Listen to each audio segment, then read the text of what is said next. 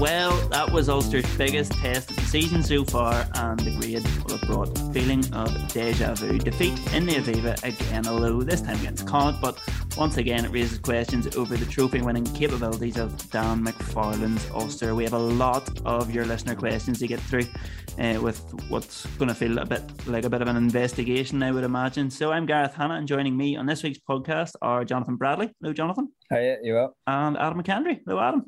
Yeah, it's good to see you again. It's been a while. Welcome back indeed. I felt I had to tone down my intro there. I felt like my usual intro is a bit too upbeat for the tone of the questions we got in, so I was trying to make that a little bit more like somber. Was it okay? I think I hit the right note. As I said to Johnny on the way back from Dublin on Saturday, it's not a season if you don't have a harrowing drive back from Dublin to look forward to at some point. Should I edit in like a funeral march or something over the top of our usual intro if you're looking for the right tone? Yeah, well, pretty much given the tone of these questions. So Ulster are now in, just over a month worth of a break, and off the back of what was the 36-11 loss to Connacht, that's going to feel like a long time, I would imagine, for all of these players, for Dan, and probably plenty of our listeners and the supporters as well. So we'll just get straight into this with a few of the questions. I mean, there's a familiar tone with every single question we got, but a couple that can kick us off are, well, who better to start with than Weekly Donal himself? Were Ulster undercooked, outsmarted, outcoached, or did they just underperform? He asks, a combination of all of the above, maybe, but he says this was coming, wasn't it? The performances weren't worthy of the results in previous weeks. And we'll throw Stephen Rossbottom's question in here as well.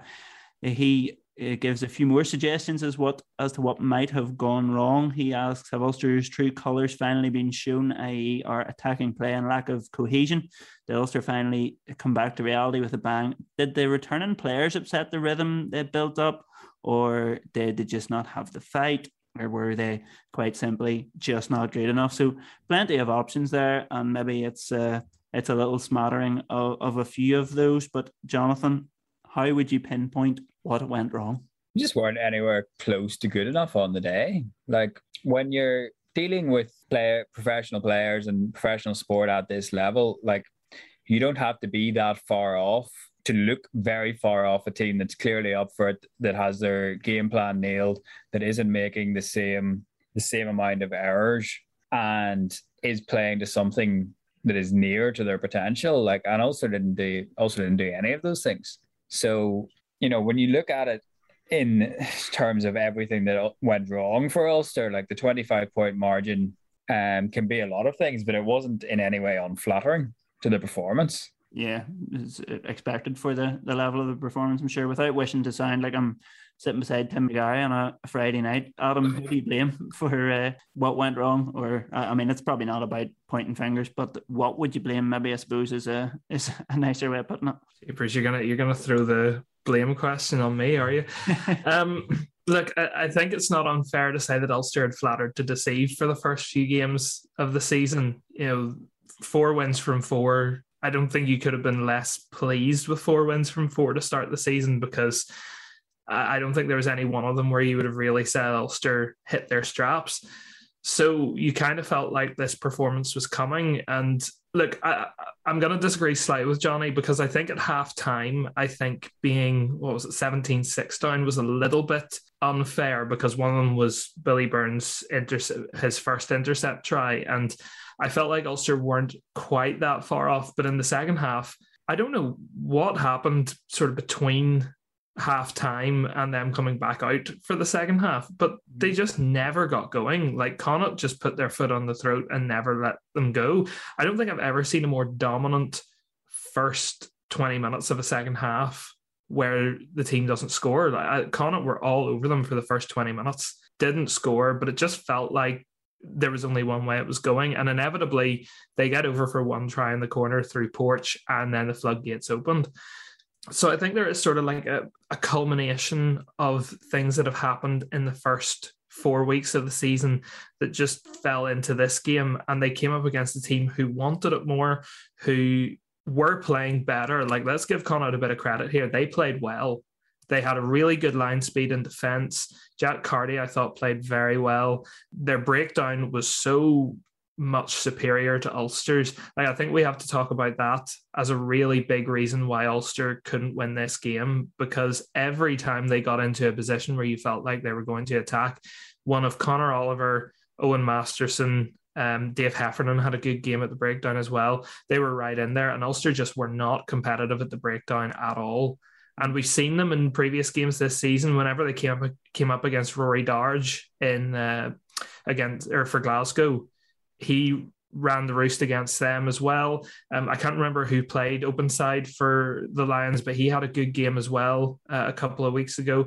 So coming up against good open sides who do good work at the breakdown has been a real problem for them. And that just stopped them from getting any momentum at the Aviva. As good as Connacht were, though, Jonathan, and I know given the tone of questioning towards Dan McFarland from like all of the journalists in recent weeks, probably it to some level a defeat was maybe foreseeable, but not in that manner. Well, I mean, we talked about this before, and we talked about it during the week and right up to kickoff, that I think anyone that had watched Ulster thought that they were going to need to make a considerable step up at some point in the coming weeks, this side of Christmas. But equally, I don't think that we can look at it and say it was obvious that it was going to be this weekend and that it was going to be, the result was going to be such an emphatic defeat if they didn't make the step up. Because, on paper, and you can even just say this by looking at who was and wasn't called up for Ireland, like on paper, Ulster had a much better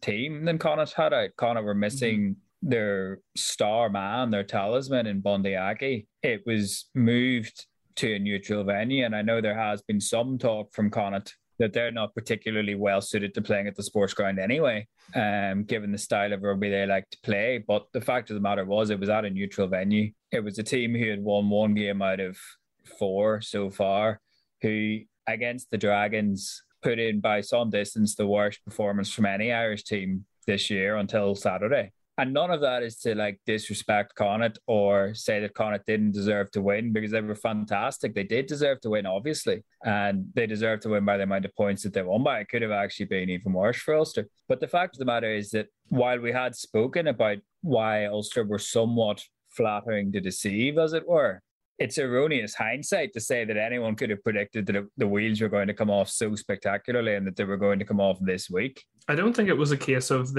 anybody thought they were going to lose so spectacularly. I agree with you on that, but I think this was the first game where you really felt like they were coming up against a team that could bloody their nose, where you felt like this is the perfect opportunity for Ulster to put those first 4 weeks behind them and say, we did the business when we needed to. Now we're going to really step up our game and put in a performance that I think people expect of us whenever we come up against big teams. Now, this was the final game before the autumn internationals. You've got your internationals back looking to make a statement before they go into camp this week.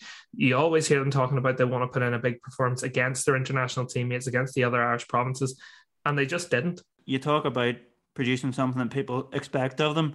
Stuart K. Martin has a stat for it. He says that he has read that Ulster have won 7 of their last 23 games against the other provinces. Now, I haven't checked that out to see if that's right or not. Jonathan, you'd maybe know better than I would. But he asked Ulster, can you flatter to deceive against the poorer teams when in reality limited progress has been made against the teams that count in terms of winning silverware? So is what happened on Saturday what people should be expecting from this Ulster team? Because when it comes to these big games, that's what happens. They get beat.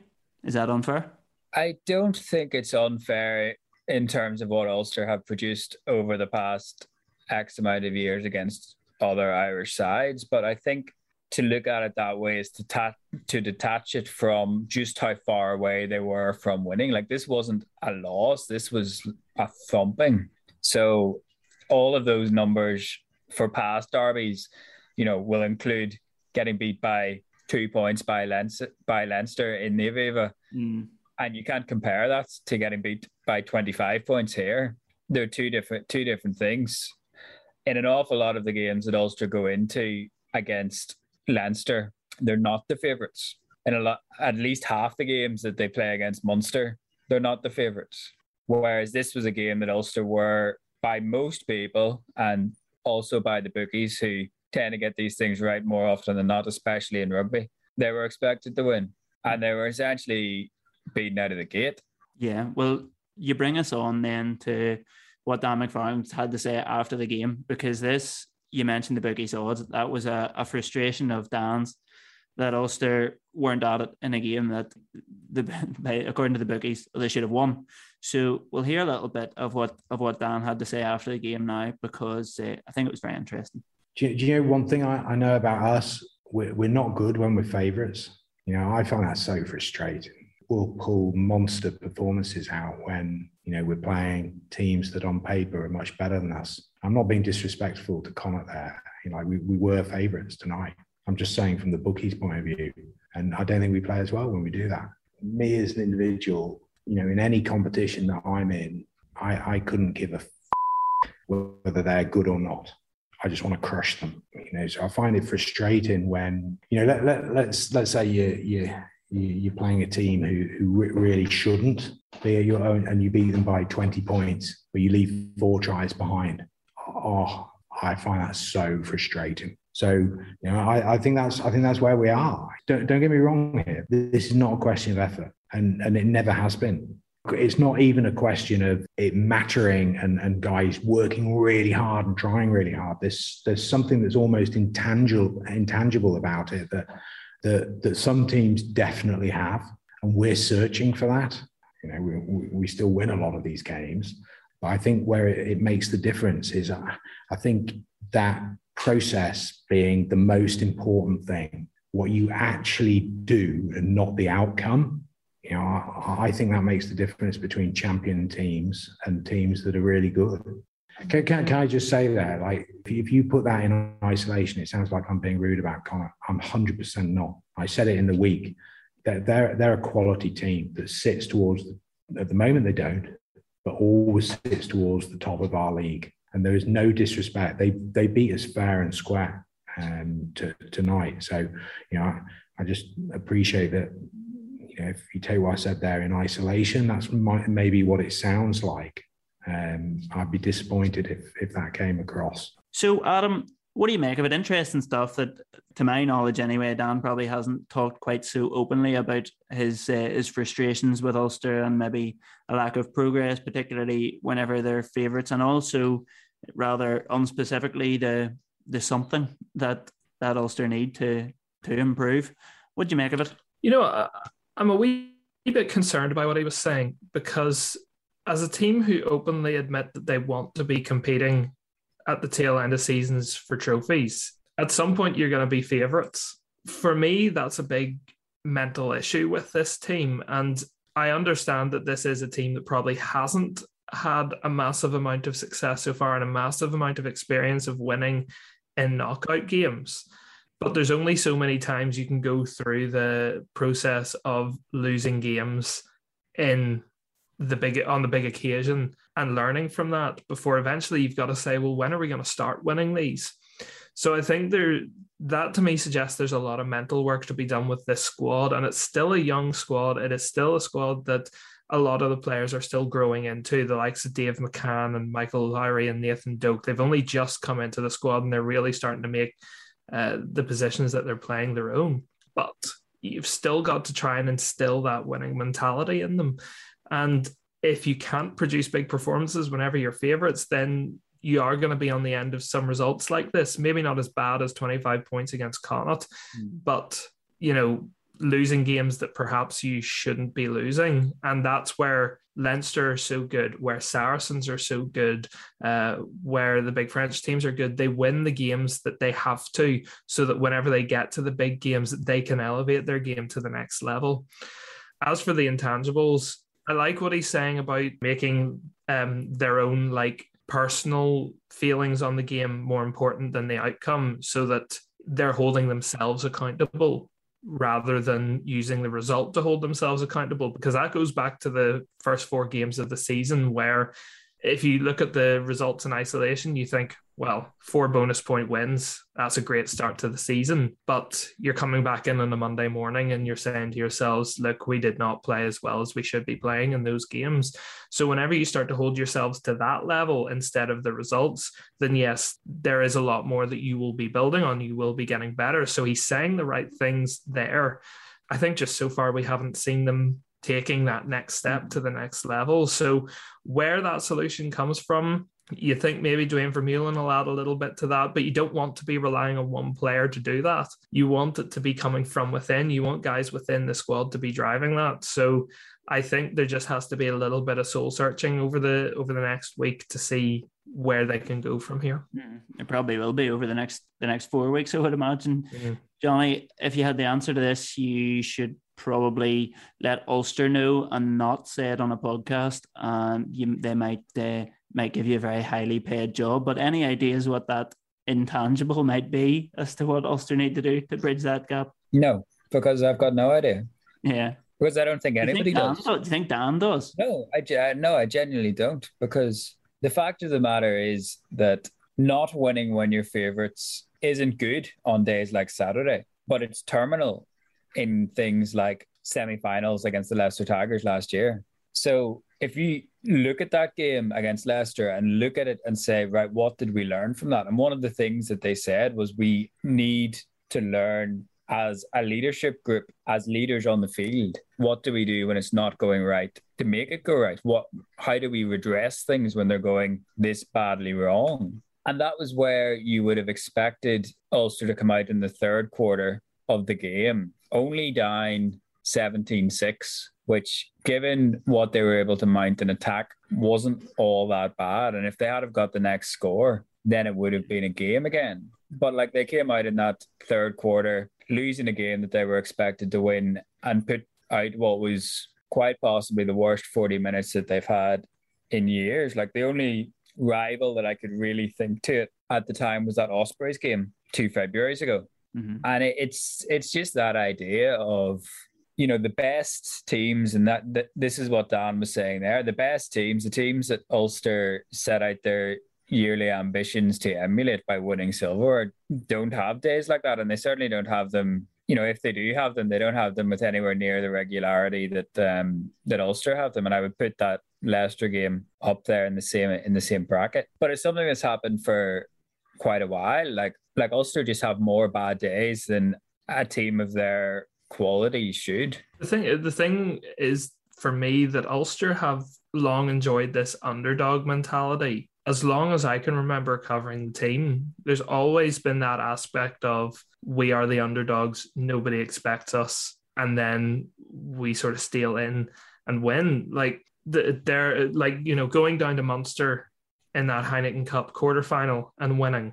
Nobody expected them to win that. They then play the semi-final against Edinburgh, where they are overwhelming favourites to win that. And they only just squeeze by a team that they should have put away handily. And then they're hammered in the final by Leinster.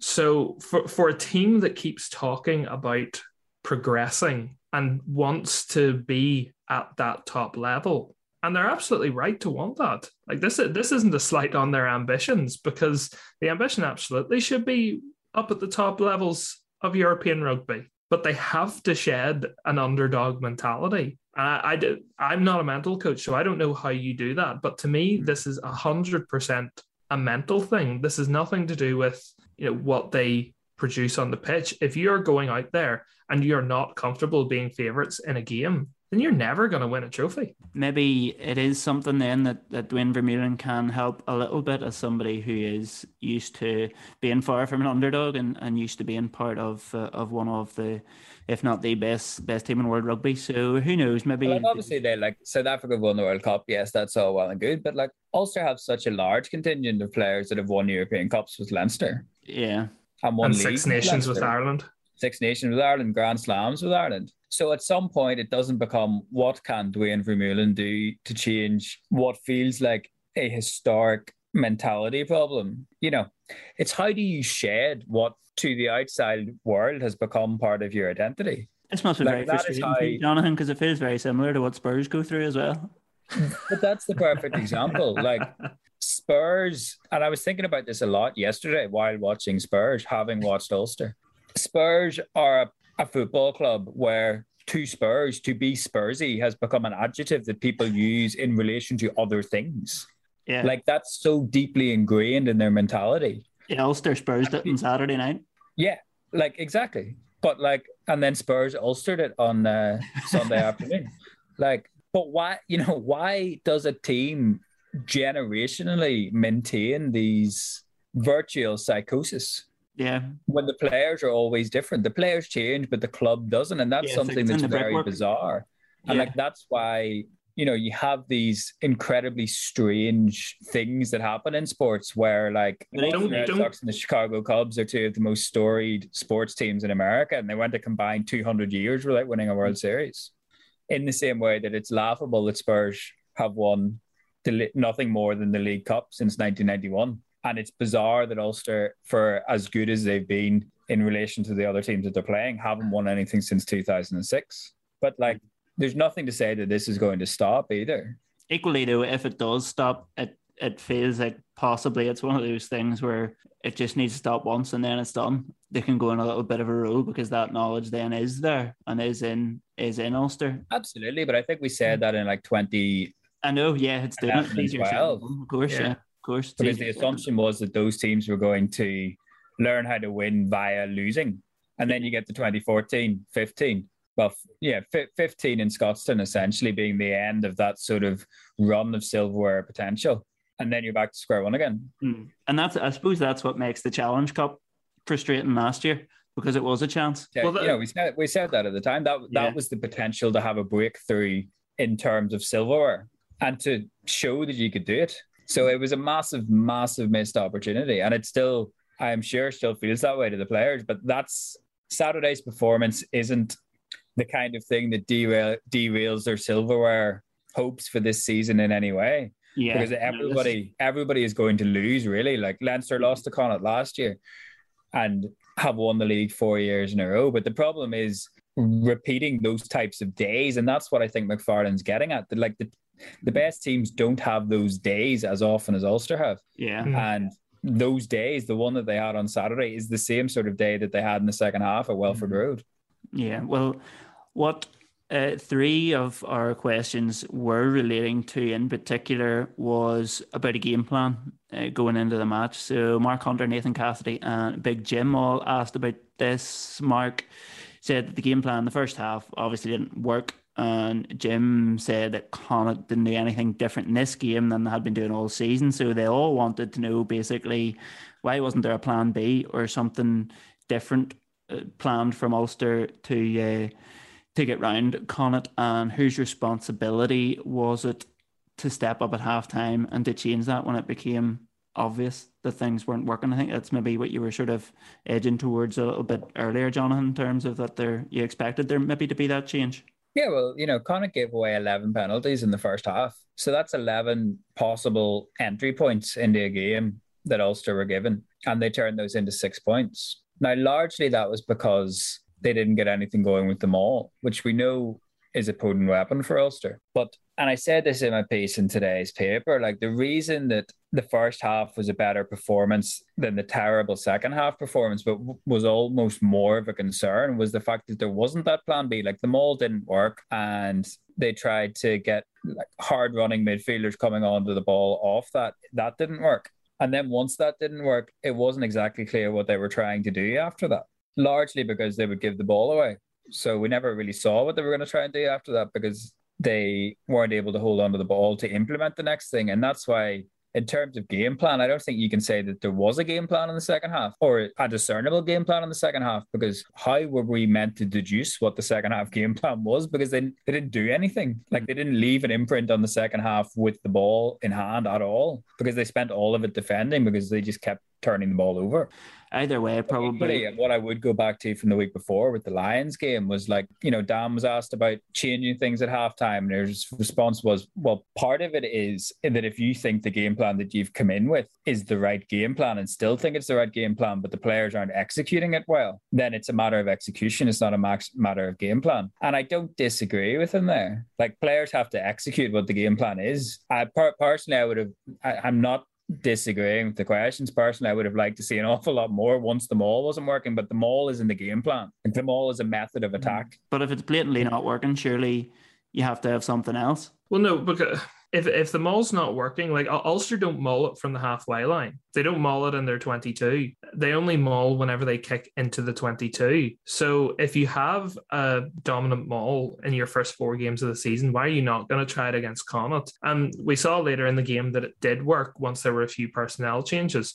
So I don't disagree, or sorry, I don't agree that the maul was the wrong game plan, because even if it doesn't work, it's still a good platform to set up of in the 22. Like we saw right at the very start of the game, Ulster kick a penalty into the corner. They set up a maul, and okay, it doesn't go over the line, but Rob Herring has a good carry. Ian Henderson then has a good carry right up underneath the posts, and Ulster turned over. So the maul wasn't the wrong tactic. It was then just everything they did after that. You know, if your maul's not working, you need to have something to go to. And for me, it goes back to what I was saying earlier. They were just beaten up at the breakdown. There was never any consistent ball. There was never any quick ball for them to work with. And whenever you don't have either of those two things, if you have one of the two, you can make a fist of it. But when you don't have either, then you're really working from a poor base.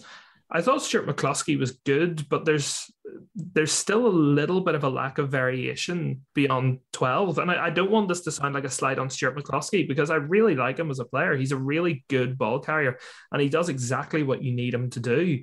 But again, you know, they never got the ball out wide to Robert Balogun enough.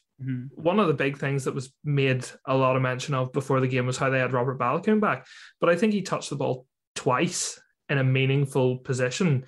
One time he kicked down the touchline, and if the ball had stayed in play, it was a great kick, but it just ran out at the 5 metre line.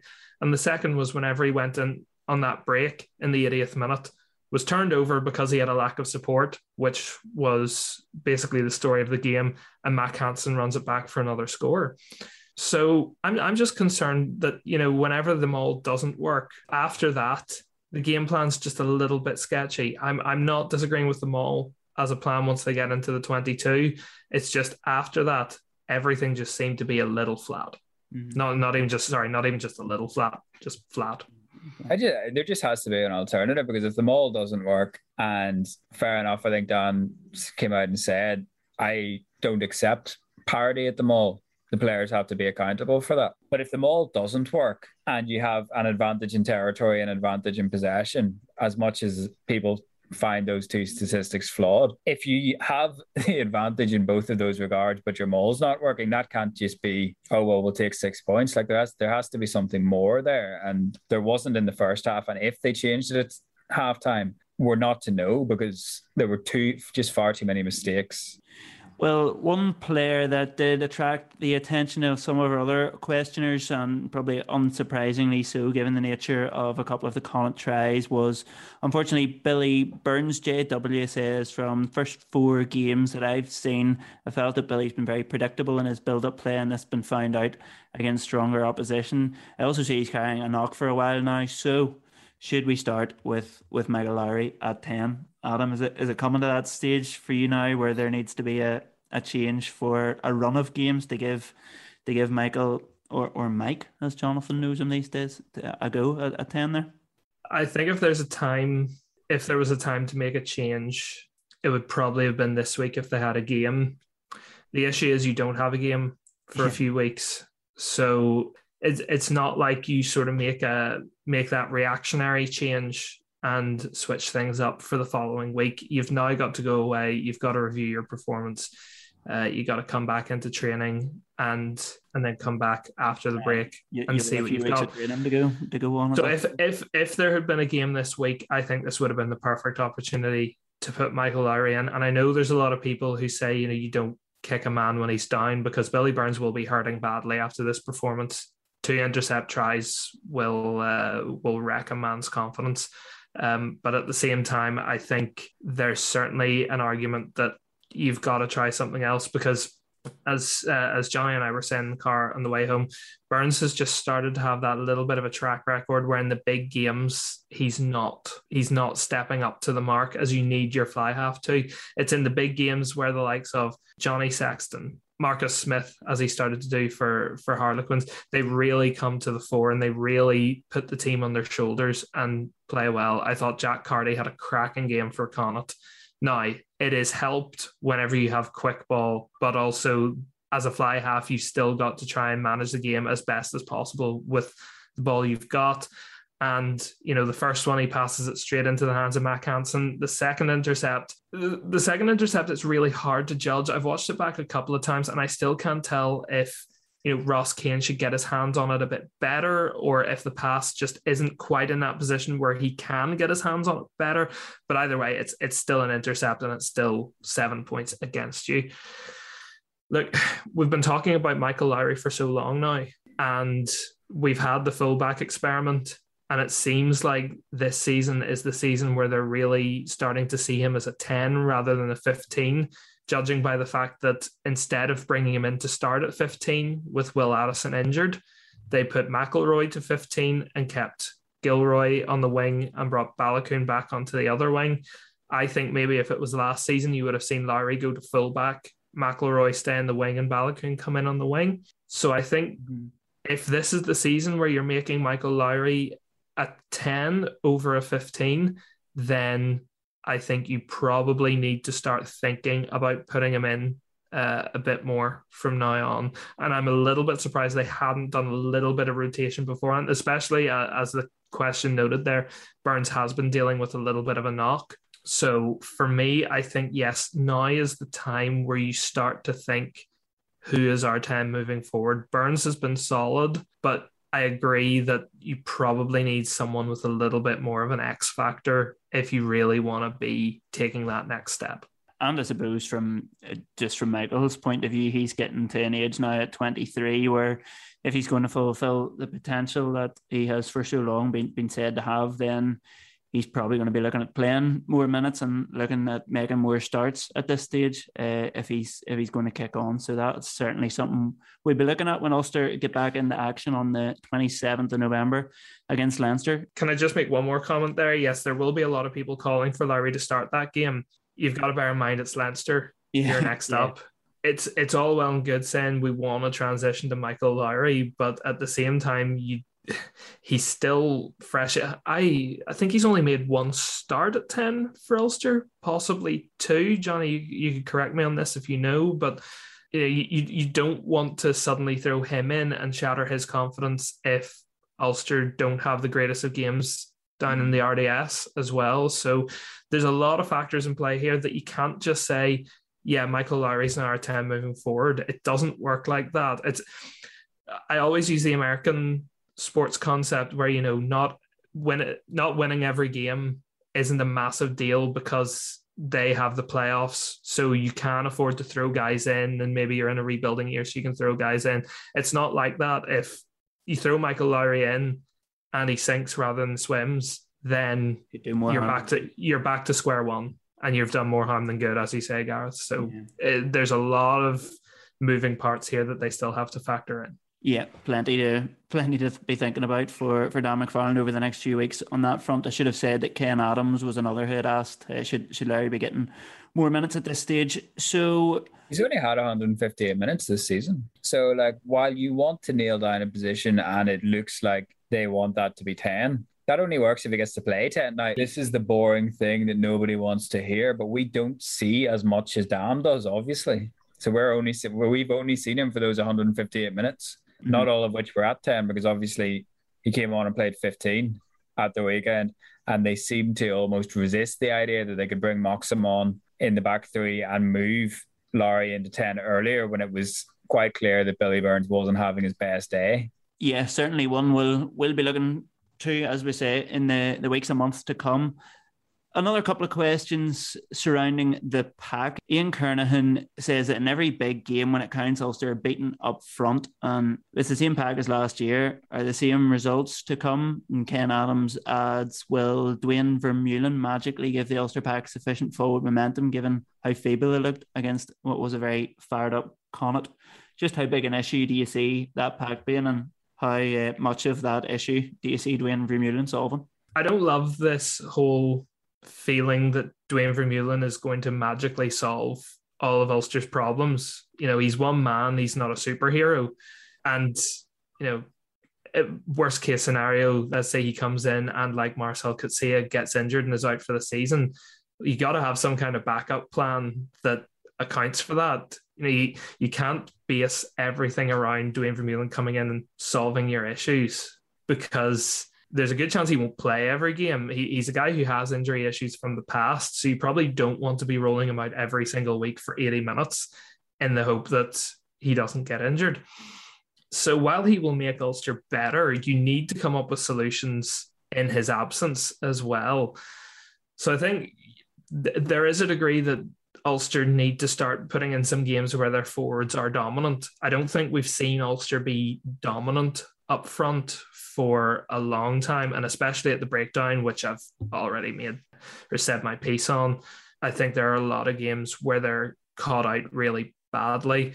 I think they do just need to find that little bit of a harder edge in some games.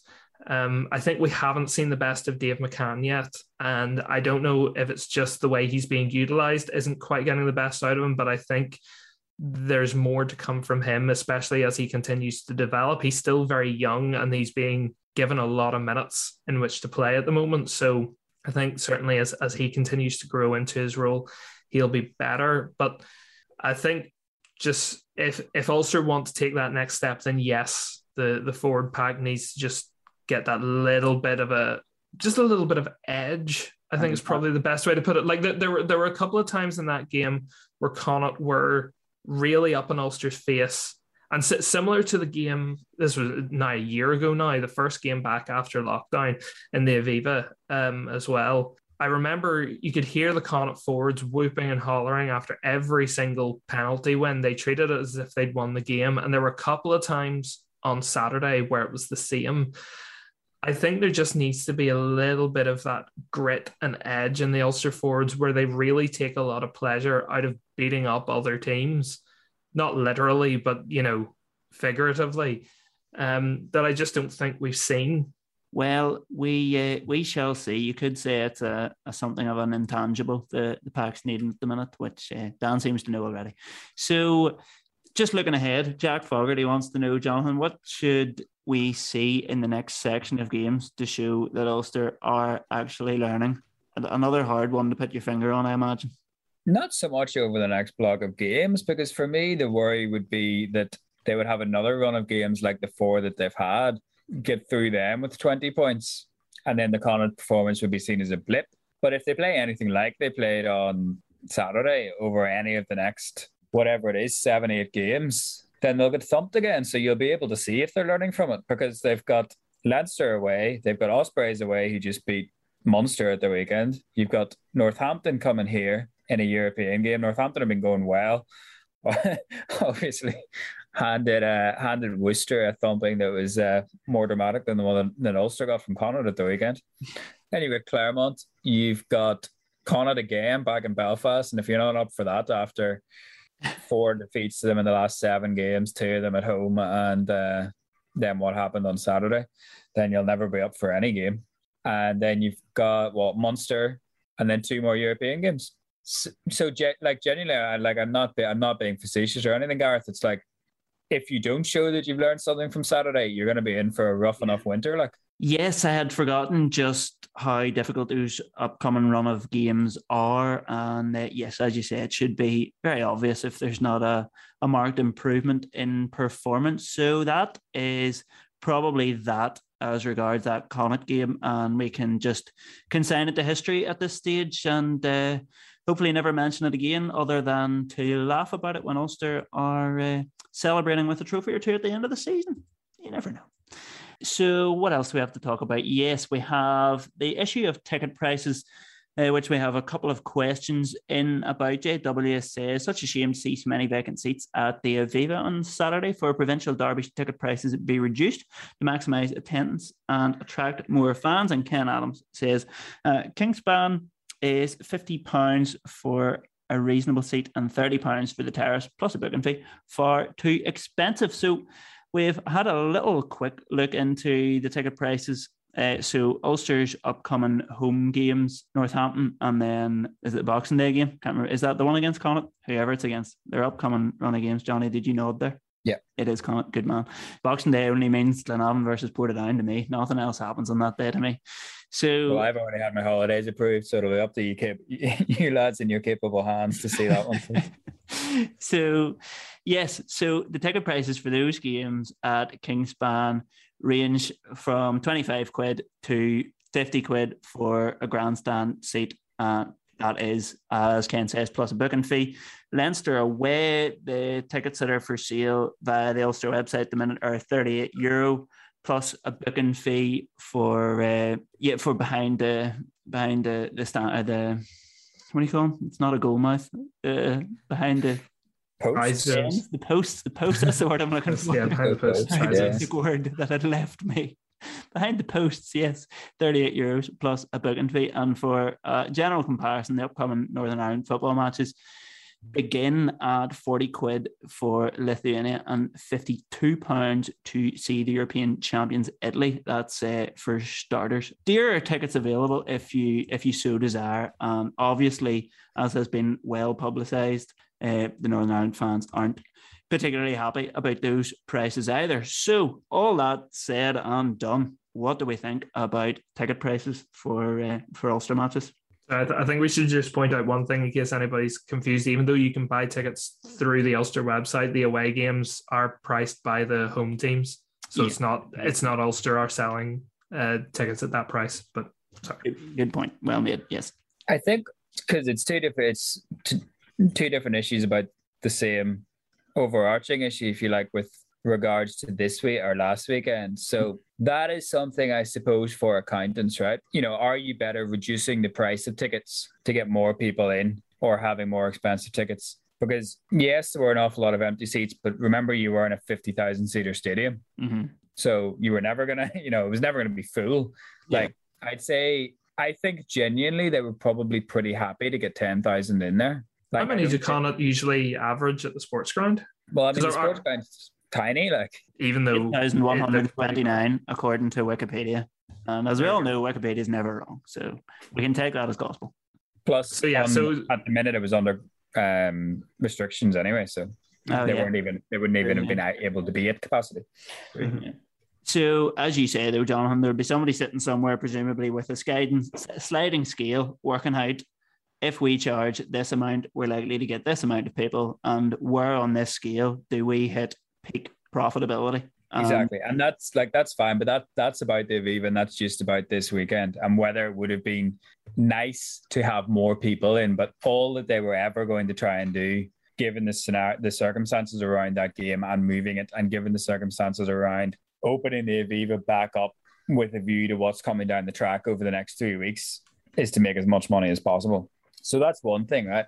But the Ulster tickets, I think, is probably the more important issue in an ongoing sense, because I do think that if you reduced those ticket prices, you would get more people in week to week. Like, it's a business model. Pricing individual tickets at that level, to me, looks like a business model to entice people to buy season tickets. Because to me, there's no question that that's overpriced. I think personally, like, the issue is that everybody values a pound differently. I think £50 to sit in the grandstand for a URC game is too much. Other people might not think that. But part of the problem that you have is it's not just an economic problem, it's a socio-economic problem, because you price a large percentage of people out of going to games if it's that price. Like, whenever I would have went to sporting events as a kid, I went with my dad, my brother, my sister. That's 4 people. That's 200 quid. And at what point do people start to say, is 80 minutes? Well, you would assume children's tickets are cheaper, but still, yes, it's a substantial amount for a family to pay out whatever the exact figure is. Sorry, yes, family stand seats are cheaper, but we're talking about the grandstand on the basis that people want to be at the side of the pitch rather than behind the pitch anyway, or behind the post anyway. And then rugby again, and I know like people might be sick of me talking about this, but like rugby is a niche sport. Like you need to grow rugby, and rugby is no more than 10 years away from a genuine reckoning about participation numbers. And if you price people out of going to it, then that hurts the participation numbers. But this isn't an Ulster-centric problem, in my mind, because in my mind, Ulster tickets are priced in line with other sporting tickets. Like, we were talking about how much it costs to go see an Irish League game, how much it costs to go and see the Giants, how much it costs to go and see Northern Ireland, like you were talking about. And looking at the prices of all those tickets, like, I think to see international rugby players, the cost of those tickets is in line with, in relation to what it costs to go watch the Giants or what it costs to go watch the Irish League. So the problem is, in general, that all sports are too expensive. Everything's too expensive. Lower the prices of everything. That's what I say. It's not that that's what I'm saying, but it's just like, as a society, I think people have, and it could be a social media thing, because people like to take pictures of themselves at things and post about them being at things. Like, we've become a society of event goers, for want of a better word. Yeah. And experiences.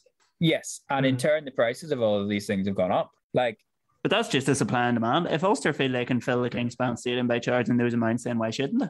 But the idea about filling the Kingspan Stadium is a complete red herring, because they never do. They've sold out like 3 games in the last 5 years or something. And they all came in a run sort of together around Christmas 2019. Exactly. Like, there used to be a time when the supply and demand element was true, because you had to buy tickets, or you maybe even had to buy season tickets to get in, like, for the derbies and for the European games. Like, do you remember when Saracens came in a quarterfinal? Like, that's only 7 years ago, and you could not get a ticket. Like, you had boys signing up the Saracens membership clubs for £100 in order to buy tickets through Saracens allocations. I know a few people who did. Yeah, whereas like now, as long as you're organized enough to buy a ticket 10 days in advance, you can get a ticket. And like, but presumably whoever it hurts the atmosphere and it hurts the attendance numbers. But there's clearly, and this is where the problem lies, because teams like Ulster, who operate under such fine profit margins, are just trying to make as much money as they can. Exactly. And in the current economic climate, you can probably understand why finances have to be the bottom line, and short-term finances even have to be the bottom line for them. I think this question does come a little bit off the back of the coronavirus pandemic, where a lot of people are suffering financially because of it. And it is a very tough situation for a lot of people to be in. So I think there is a degree of people would like to see a little bit of leniency from sporting teams, so that they can still have that thing to look forward to, where they've maybe been a season ticket holder before the pandemic. They would like to have that to look forward to post-pandemic, and therefore they would like it to still be affordable. We've taken 50 quid. That's the top end. 25 quid. That's only £7 dearer than what we'd got for the Belfast Giants. And like, without disrespecting Belfast Giants, Ulster Rugby, I presume, still has a larger appeal. And 25 quid, what's that, about double an Irish League game? But you're talking about a professional sport here rather than a part-time support for 2/3 of the Irish League. That's what I'm saying. Like, I think it's in line with what everything costs at the minute. Yeah. But my concern isn't so much my concern wouldn't be so much the bottom line, or the fact that Ulster, to be fair to them, or any sporting organisation, has to maximise their financial return, because we're not talking about the Premier League, where they make all their money from TV rights and loads of people are getting rich off it. Like, Ulster operate in a very, they don't turn a profit. The money that they make is spent, basically, essentially. So there's a difficulty in that, but it's a wider concern about pricing people out and the socio-economic effects of pricing people out, because you're pricing a certain demographic of society out, when, as a sport, rugby needs to be appealing to as wide a section of society as you can, because, and again, without banging on about it, it is a niche sport. I think you sort of can factor the TV deal into this as well, where there was all that debate of, is it better to have it on free-to-air TV so that it gets more viewership and therefore you're trying to attract more people to the game, or is it better to chase the money and put it behind the paywall with that BBC or Premier Sports deal? And the URC have now sort of gone for a hybrid approach of both. So in a similar way, whenever you're looking at tickets, it's exactly as Johnny says, you're weighing up the benefits of having a full stadium every week and having more people coming to the games, or maximizing your return in terms of profit. I don't know how much Ulster would have to reduce their ticket prices in order to get 18,000 people in, week out, whether it would be a dramatic drop and therefore they would actually lose money by getting more people in, or whether they could drop their ticket prices by, let's say, £5 and therefore they'd have more people come. I don't know. That's for the fans to answer. Somebody at Ulster Rugby working this out. Calculators out. But even if you think about doubling the amount of people that you get in, then you're making more money. So if you have the tickets and you get double the amount in, obviously this is predicated on the fact that would actually happen. Yeah. Then you get more money because people buy, well, they don't buy a program anymore because the programs don't seem to exist anymore. You know, they buy a burger, they buy a jersey, they buy whatever. But like, my curiosity about it isn't so much in crunching the numbers because that's maths and I'm not a mathematically minded person. But I'm curious as to know why somehow, because it doesn't go, it's like, we're not talking about rugby tickets. We're not even talking about sport tickets. We could be talking about gig tickets or cinema tickets or anything. I'm curious to know how these, or why the cost of these things skyrocketed at such a rate higher than inflation over the last 20 years. It is an interesting talking point, obviously, and one that impacts the vast majority, I'm sure, of our listeners who do enjoy to go to Kingspan Stadium. So look, maybe you have some thoughts of your own that you would like to share with us on the ticket pricing issue. And if you do, please don't hesitate to get in touch at your roundup on Twitter. Do let us know what you think. But that's us for this week. We're all out of time. Yeah, as we say, a game that not really much fun to look back at, but there it is. It's done, and we can look ahead in the coming weeks. First of all, to the Ireland Internationals next month, and then to Ulster's return on the 27th of November against Leinster. So we shall be back over the international break. But until then, thank you very much for listening from Adam McKendry, Jonathan Bradley, and myself, Gareth Hunt.